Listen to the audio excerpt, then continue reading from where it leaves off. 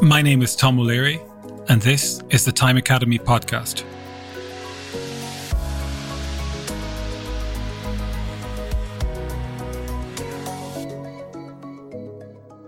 Today, we are talking about how we allocate time.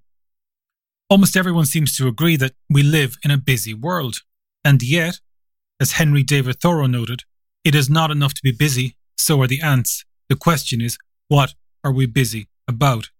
What are we busy about? In essence, how do we decide to allocate time to activity A rather than activity B? You do this countless times every day, so it is something you do almost by default. But how do you actually decide? For example, how did you decide to listen to this podcast rather than do something else, anything else? How did this become a higher priority? The risk, obviously, is that if we aren't crystal clear about our priorities in the moment and able to defend them from everyday distractions, then someone else is essentially deciding what it is we get busy about. Indeed, staying true to our priorities can almost be a task in itself. As Jon Kabat-Zinn, the mindfulness teacher, noted, half in jest I imagine, I am attempting to keep myself unbusy and finding that to be something of a full-time job. So, how then can we make it easier to ensure that most of the time, on most days, we engage in activities that we have actually chosen and that serve us? As I said, we're already deciding how to allocate time, but if we want to be more deliberate, it helps to become aware of what in essence is our own philosophy of time. That awareness brings with it the opportunity to adapt what we're doing and then create rituals and routines that reduce decision-making in the moment. Remember, each and every decision on how we allocate our time is also an opportunity for distraction, an opportunity to do something that doesn't advance our priorities.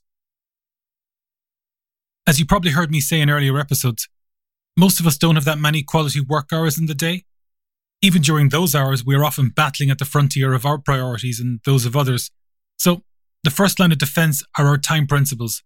These are the rules that help set boundaries and protect us both from ourselves and from others. Rules make life easy. They eliminate hundreds, if not thousands, of subsequent decisions. And that, in fact, is one of my top principles, making fewer decisions. So what does making fewer decisions look like? Well, for me, it starts with a morning routine that allows me to get some priority activities done first thing without having to think about them. Scheduling when I check email and messaging platforms and not negotiating with myself is another. At home, a simple example is meal planning. We set the dinner menu for the whole week, focus our shopping to get all the ingredients, and then just cook the dish in question on the day. Another of my top time principles is focus on accomplishments, not tasks. So, what does this mean in practice?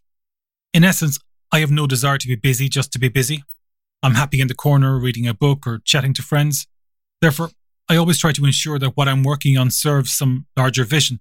I have clear aspirations across my life, and if some activity doesn't advance those and I can't properly answer, why would I do this? My default response is, no thanks. So, how do we apply this? Well, the first step and my invitation as you go through the coming days is to ask yourself, how did I decide to do what I'm doing? How did I decide to do what I'm doing? This allows you to step inside your decision-making process and notice, I'm doing this because I couldn't say no to Joan. I'm doing this because my phone pinged and distracted me. I'm doing this because I'm bored, because I'm tired. The possibilities are as unique as you are. Whatever comes up may offer opportunities for deeper exploration. In the first two cases I mentioned, it might be, how might I become more comfortable saying no? Or how might I reduce distractions and interruptions?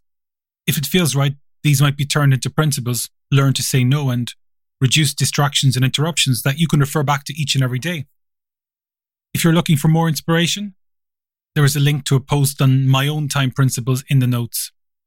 No matter what you notice, please just treat it with curiosity and be grateful for the pathway to possibility it offers. Thanks for listening to the Time Academy podcast. I hope this has offered you a slightly different perspective. If you find it helpful, please share. I'd also love to get your feedback and hear your story, so please feel free to email me.